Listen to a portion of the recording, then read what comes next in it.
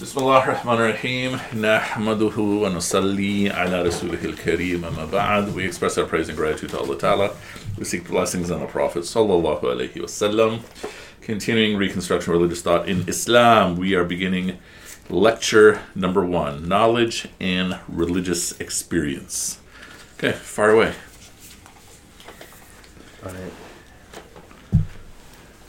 What is the character and general structure of the universe in which we live? Is there a permanent element in the constitution of this universe? How are we related to it? What place do we occupy in it? And what is the kind of conduct that befits the place we occupy? These questions are common to religion, philosophy, and higher poetry. Okay. So first let's jump and take a look at the questions themselves. Number 1, what is the character and general structure of the universe in which we live? So a point we made before is that religions in general are saying here's what reality is and here's how reality operates. And that is also the point that science has reached in the era of the Enlightenment. Science has been saying that all along, but now it's really been looked at as a comprehensive view. I shouldn't even say the era of the Enlightenment. I would just say it's more refined in the era of the Enlightenment, because even if we're speaking about scientific advancements in the era of Galileo or Ptolemy or Copernicus, there was a view of how the universe operates. What is the universe? And so what's the word in Arabic for universe? Do you know? I know. Okay. Ilm. Really, it's too easy. So it's kaun. Okay, I knew that. And kaun is from what word? Kun. And kana yakunu. So it's basically like saying is. That which is, or that which thus, by extension, exists, meaning the universe. And then the next question is, in the constitution of this universe, is there anything permanent? Okay, that would be the next logical question. So what is the general character and structure? Is anything permanent? And then moving it closer to us, closer to home, how are we related to it? What is our place in it? And what is our conduct? Good. So he's asking what would be general questions. And so he's saying these are the common questions for religion, philosophy, and higher poetry. But think about this as a way to try to answer or try to distinguish between different traditions. Often we distinguish between different traditions from the bottom up, meaning, okay, what do you believe and what are things you're supposed to do? Here he's doing the inverse. He's saying, what does your tradition say about reality? Good. And then moving from that big question down to the question of conduct. Mm-hmm. Usually we begin with conduct, and then we might extend outwards. And why is this important? Because usually when we're discussing religions or we're exploring religions, we focus on conduct, and then we might get caught up in peripheral things. So very common questions I get are things like about concubines, which for my practice and teaching of Islam is almost completely irrelevant, but it's a question I get very commonly, right? Understandably, like people are trying to reconcile it. But before getting to that, the suggestion is, okay, what is the picture of what is everything and how does everything work? But I feel like it depends on the person or the audience, sure, because a lot of people will approach interfaith discussions from a theological perspective. Yeah, I'd say that's absolutely true for someone who is looking across traditions. But in contrast, I'm speaking of someone who is searching for truth. And I'm suggesting this is a better way. Because if you're starting from the realm of conduct, it gets very easy to force all the religions to look the same. Because here's your house of worship, this is your house of worship, that's your house of worship. Here's your holiday, here's your holiday, here's your holiday, here's your diet and clothing, here's your diet and clothing, here's your scripture, here's your hero, so forth and so on. And especially in the secular outlook, that's what it forces all the religions to do. They become interchangeable by forcing every religion to have a house of worship, a holiday, diet, clothing, things like that. Like that process of categorization. Yes, yeah. And so, but the search for truth is getting into the big questions, like what is reality itself, which then, in terms of what we know, he's using the word universe here. If we ask the same question not in the 1930s but in 2019, we might say not even use the word universe. We might just say greater reality, because we have the theories of a multiverse and such. But essentially, in the search for truth, I'm saying if you start from conduct, then almost all religions look the same. And so you start from the big questions, then they become very different. Mm-hmm. Because even if we go across Abrahamic traditions and just Islam and Christianity, it looks like we're both saying, okay, there's a paradise and there's a hell. But if we're really being true to both texts, no, there isn't. In Christianity, it's eternal life. In Islam, there's this very vivid depiction of paradise. And then in Christianity, what is hell? It could be the other place or the underworld or something like that. And then we have a very different depiction. And so we often like to say religions all have the same goals and stuff. Again, if you start from conduct, yeah, because then they focus on truth and selflessness and stuff like that. But if you actually really look at the whole picture, every religion is very different from everyone else. In terms of the whole picture. Yeah. But he mentions here, philosophy and higher poetry. Yeah. So what we talk about right now, is that not limited to kind of you're a layperson and social scientists? Like that I'm not understanding, but go further. That focus on like conduct, is that not only like the only people who would ask about conduct over anything else, or who would prioritize conduct over anything else, is like modern social science? Yeah, that makes sense. Lay people. Yeah, because the social sciences are literally looking at human action. Yeah. And patterns in human action, and the layperson is looking often at what is closest to them on the ground. Right. Yeah, and then you have your type of person who is looking at the big questions and trying to make sense of all those. So like a philosopher or a poet, would their first instinct, I don't think, would be to look at conduct. No, probably not. A philosopher, maybe. Philosopher really depends on when they're starting from. Yeah. What is their point of departure. The poet, I think, is also potentially all over the place. Like, just how would you distinguish between these three? Religion, philosophy, and poetry? I think they're very intertwined and they inform each other. Okay, so how are they similar then? They help an individual make sense of the world, so interpret reality. Uh-huh. I think that in itself is a very important thing to point out, that they are trying to make sense of the world. Mm-hmm. I would suggest religion is a bit more systematized. Mm-hmm. And it includes philosophy and poetry. Right. And I think philosophy is more on the rational side, and poetry is more on the non-rational side. Mm-hmm. Often, but not always. So we have we often speak about the Enlightenment thinkers who focused on empirical philosophy, like having data and such. What was the big movement that challenged them? Do you know?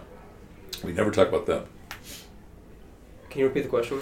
Okay, so a couple hundred years ago we have the Enlightenment. Mm-hmm. And the Enlightenment thinkers often focused on rational thought and empirical philosophy, which is essentially sort of like, trying to have data to support your theories. What's the big movement that pushes back against them? Wasn't like Romanticism the emotional side of everything? Yeah, the Romantics. Yeah. And the Romantics are arguing, I can also attain truth as well as you can. That you have data and such, and sense data, I can get to truth perhaps even better than you can. Mm-hmm. So yeah. This might be a side point, but then is scholastic criticism of art or poetry or whatever, is that kind of interpreting a non-rational discourse through a rational perspective? I think that's what it attempts to do. There's the search. You see this a lot in art. That very often, if you go to an art museum, and what are they called, the docents? They're telling you about here's this painting and such. They're not going to focus very much on meaning.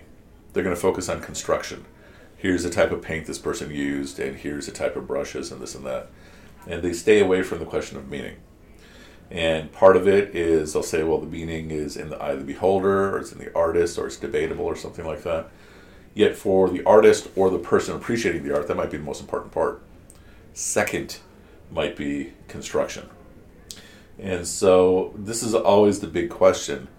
Even why does someone like something? Mm-hmm. So there's the adage of Hollywood, nobody knows anything. So why is it that this Will Smith movie that's out right now? Will Smith is one of the biggest stars in the history of Hollywood. And why is his movie a complete failure? Mm-hmm. Right? Is it because the critics panned it? I mean, critics usually don't have that much power. And think about how much this movie was getting advertised, and yet complete box office bust. Yeah, I was reading like forums online, and like people, I think people themselves felt like it emphasized the technology that was used to make it, and not that's been the criticism by the critics. Oh, really? Okay. Yeah, that so a film is usually 24 frames per second, and this one was something like 120 frames per second, which no theater in the world is capable of broadcasting. Which means when you watch it on the screen, it's gonna be poor. It's gonna be very nasty looking, but that doesn't seem to be the word of mouth. It just seems like even from the first week, no one showed up. So yeah. But the point being, what is it about human taste alone?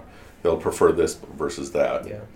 And then on top of that, when we get to meaning, that is this ongoing quest to try to figure out how to make it into a science. Mm-hmm. And we're not there yet. It always feels like we're getting closer, but we're not. Yeah. So. Okay, let's continue. But the kind of knowledge that poetic inspiration brings is essentially individual in its character. It is figurative, vague, and indefinite. Religion, in its more advanced forms, rises higher than poetry. It moves from individual to society.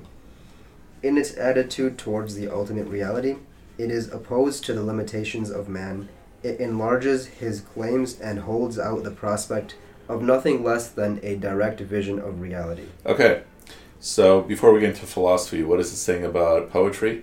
Poetry tends to be individualistic. Whereas religion is taking you from the individual to, in his language, society.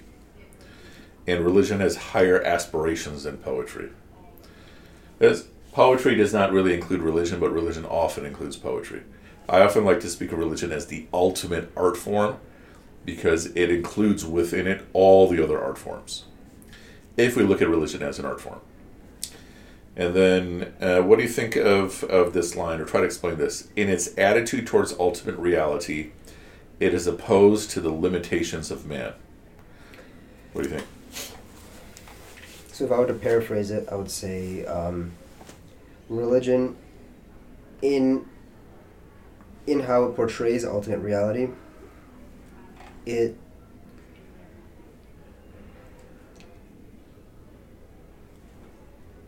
Try. So the concept of opposition is what's throwing me. Obviously we know that in our tradition that humans are limited in their intellectual and conceptual capacity. Okay, so capacity-wise, humans might be limited. I think I would agree with that. So let's look at the second half. It enlarges his claims and holds out the prospect of nothing less than a direct vision of reality. So it's saying that if you practice this religion, you will see reality for what it is. You'll see true reality. Yeah. And so we often define ourselves by our limitations.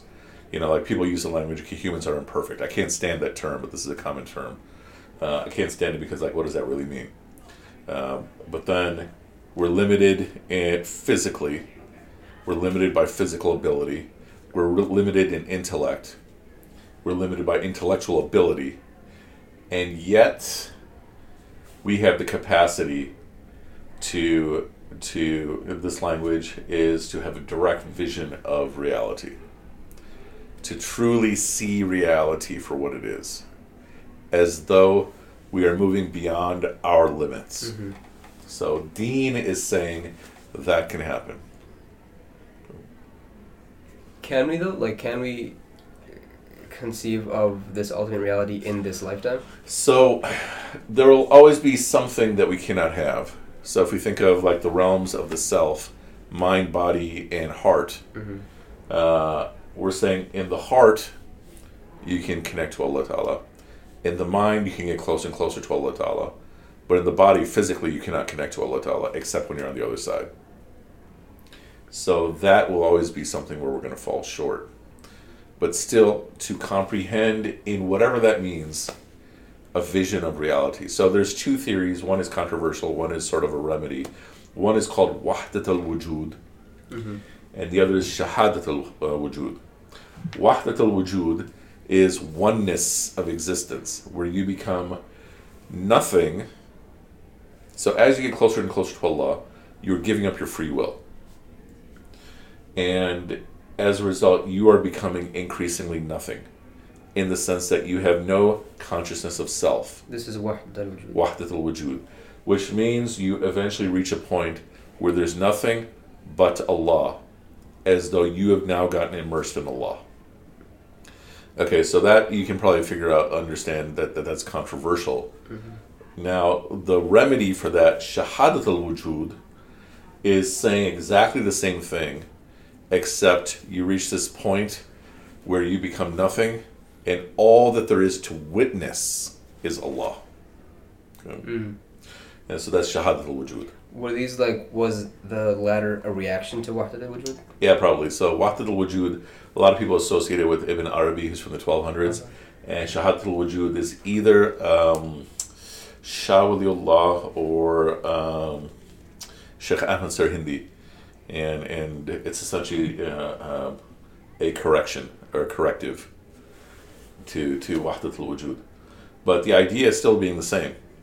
That you can have a vision, or for lack of a better term, a comprehension or a connection to ultimate reality. As though there is nothing, you are nothing, and there is only Allah. Yeah, I think Shahadat al-Wujud is palatable to me, because that's in the preaching that goes on in our communities, we say to take everything as a sign of Allah. Yes. And that's what this is saying exactly. Yeah. Yeah, and then you've reached the point where you're truly taking everything as a sign of Allah. Yeah. AKA potentially ihsan. And so it enlarges his claims and holds out the prospect of nothing less than a direct vision of reality. And so another way to think about this is religion is calling upon the human, the believer, and guiding the human believer to become bigger than what this material presence is. Which is interesting because it goes hand in hand with humility. You are shrinking your sense of self. That goes hand in hand with increasing what you are spiritually. So, religion empowers you to transcend your material existence. Yes. Yeah.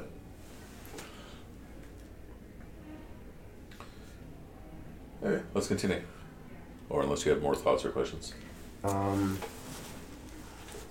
Does he talk more about poetry later?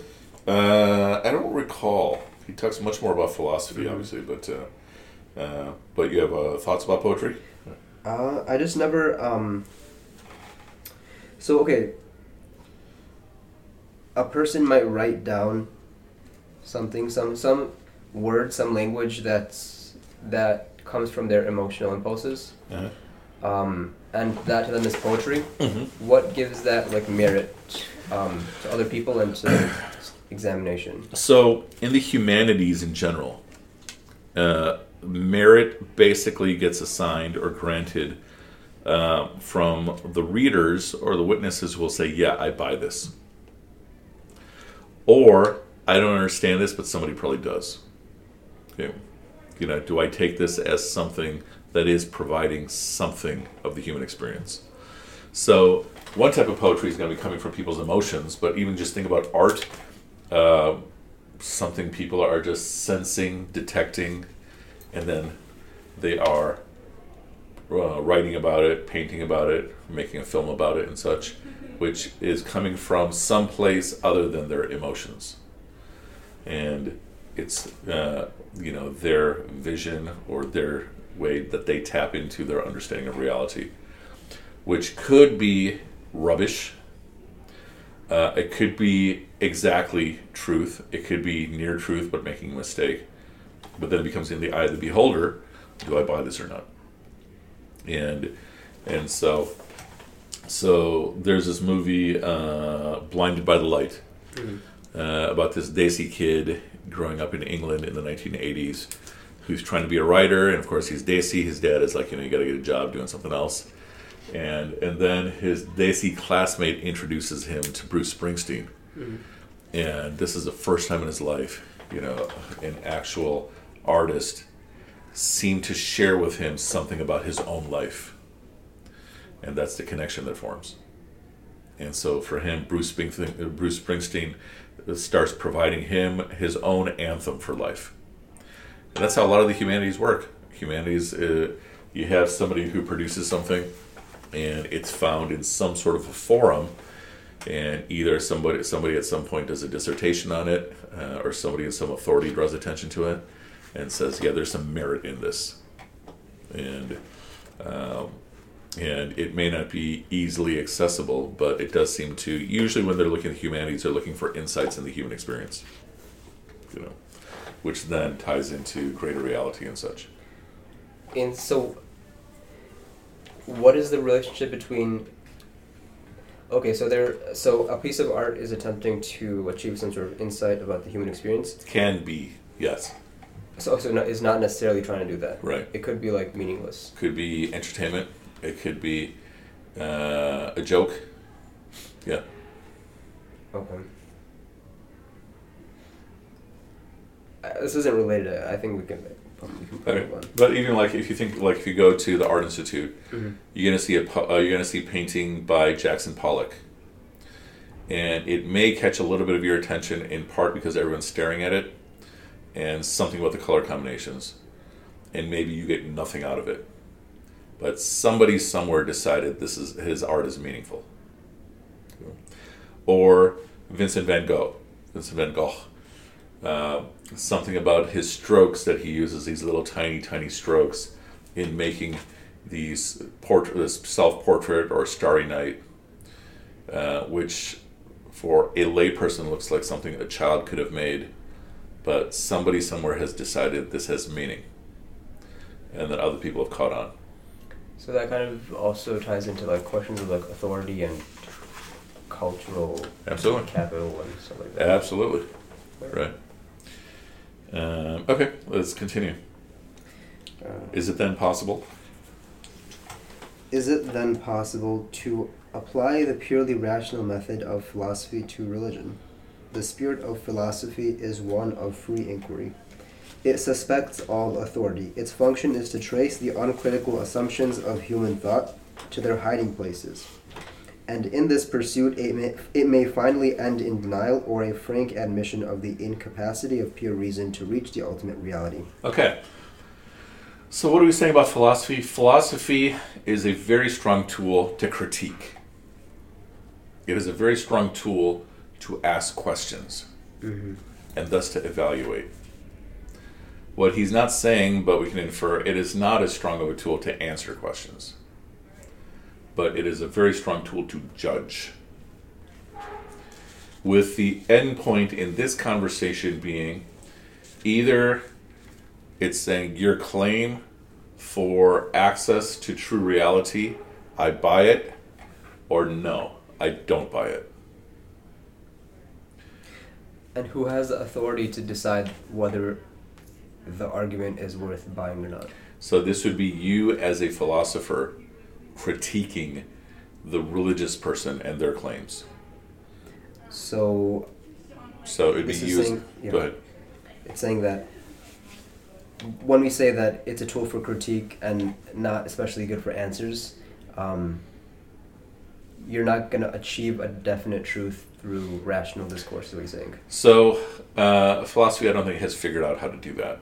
So you give me a proof for God's existence, philosophy can critique if the proof is sound. You give me a proof against God's existence, philosophy can critique if it's sound. But philosophy itself cannot prove to you or disprove to you God's existence. So like a common tactic in like operator classes is they'll do that whole circle thing. And then they say, the uncaused cause is like the critique of the non-existence of God. But then there's also going to be critiques of that. Absolutely. But those are not, they're not brought up in those classes. Yeah, because usually most of those classes fall short of a thorough analysis. More often than not, those classes are designed to support what they're already taking as truth and give you a little bit of dabbling of philosophical critique, but they don't take it fully. Because either you say that we are proposing that there's an uncaused cause, and then if there is an uncaused cause, that is Allah, and then all the effects come from that. And so it's saying, okay, if there is such a thing, then that's what God is, or just accept that there is such a thing. Or the way I often describe it is that Allah has created cause. Cause doesn't even apply to Allah. Allah is unbound by everything. But then that could be subject to other critique. But Allah existence does not apply to Allah. Allah has created the concept of existence. Allah has created the concept of cause, through which everything in the universe runs. Okay. So then, when we transmit religion to children, for example, or students,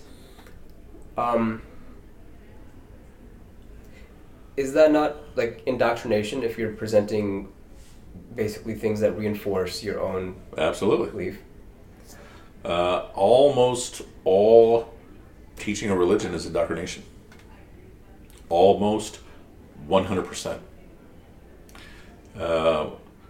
Or if it is not indoctrination within that 100%, let's say it's 99% of almost all religious tutelage for all ages is indoctrination. But if it is not indoctrination, there is an assumed element of truth, and it's just filling in other blanks like action, conduct, things like that. Yes, absolutely. So then when an individual questions that assumption of truth, that's when everything else falls down. For most people, that's when everything falls down, because they don't have a response. And this is one of the challenges of modern education, which is focused on critical thinking. It's to figure out, okay, how do we answer those questions? But sometimes it pushes back by saying, okay, you're also accepting these things uncritically as well. So I rely on science, and I believe there's a Big Bang, and there's evolution and such. Then, well, what about, okay, what came before the Big Bang? Do we have something coming from nothing? Or are we saying this is all nothing? And then evolution, even if we can show a clear chain from amoeba to humans, or amoeba far up the food chain, how did it happen that fast? Right?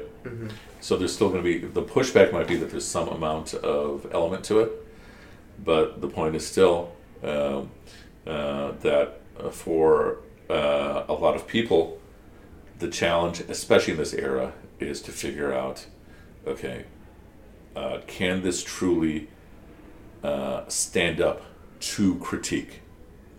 We'd all like to say yes, but the lay believer can definitely not give you that. The best they can give you is to say, look, there's these eyes that talk about the embryo, and it's 1,400 years before we discover what an embryo is, or these other phenomena. But that's not really a proof. Right. But it could be satisfactory for most believers. So,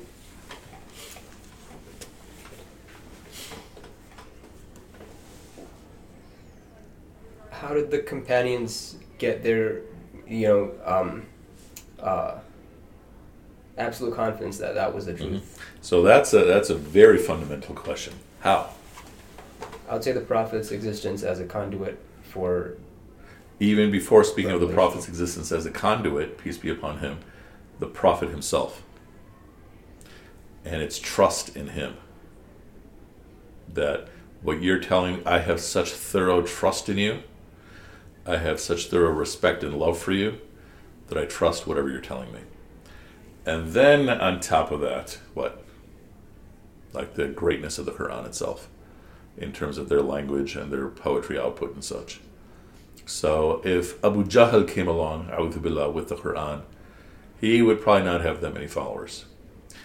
if the Prophet, peace be upon him, came forward, said he's a prophet, and did not have the Quran, he would still probably have a whole lot of followers. But it's the double package of the Quran and the Prophet, peace be upon him. And so what we're saying is our approach today is this demand for rational explanation. But that's not what the Sahaba had the in-person interaction, and the decision was, I trust this person. Was their trust based on any sort of like rational transcendent understanding, or was it like purely like his material presence? I think it was more his material presence and their life experience with him, that he is not going to lie. And the things he's speaking about all make sense. So moving beyond the demand for a rational proof, do I buy this as truth? So back to our point for like what catches on in the humanities, do I buy this? And so if we really think about what the Quran is calling you to, is there anything that is not thoroughly wholesome? And especially in the primary stuff. In the secondary stuff, tertiary stuff, we might find some things that we're wrestling with, like I said, like concubines and stuff like that. But everything it's calling you to is wholesome, that people can appreciate. These are natural, good qualities that it's calling you to. Right. But then I'm sure Jesus was, he also had the trust of his followers. Mm-hmm. I mean, we're saying, actually, yeah, that's the same thing. But like,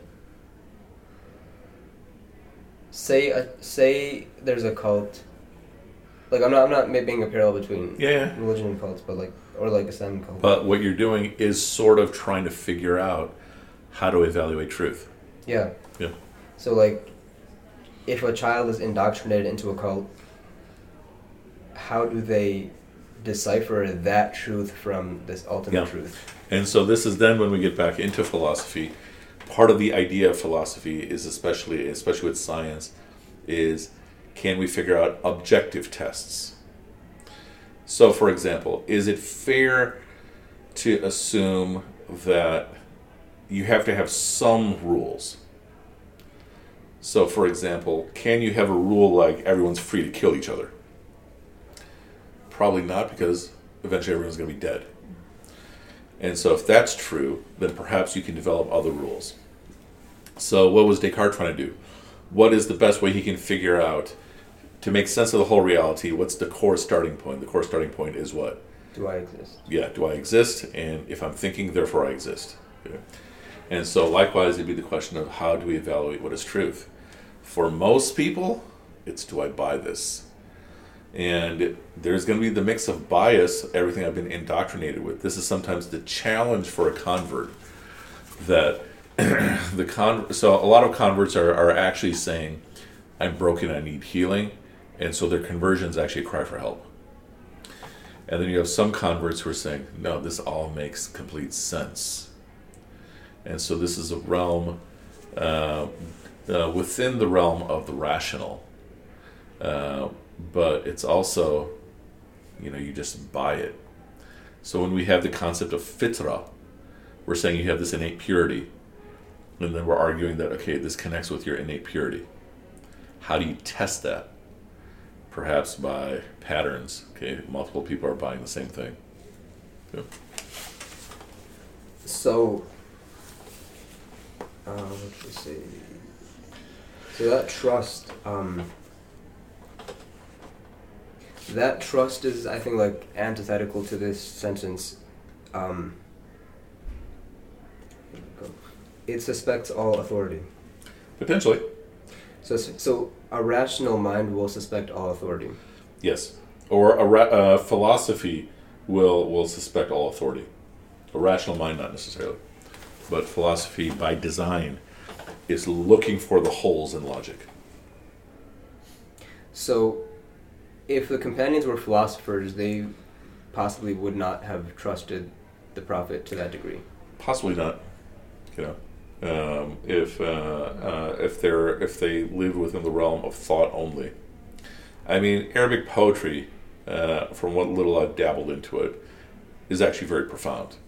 But it is I don't know that I'd call it philosophical as much as I'd call it. I mean, it almost sounds more romantic because a lot of times it's about these ideal women, but it is definitely reflecting on life and existence.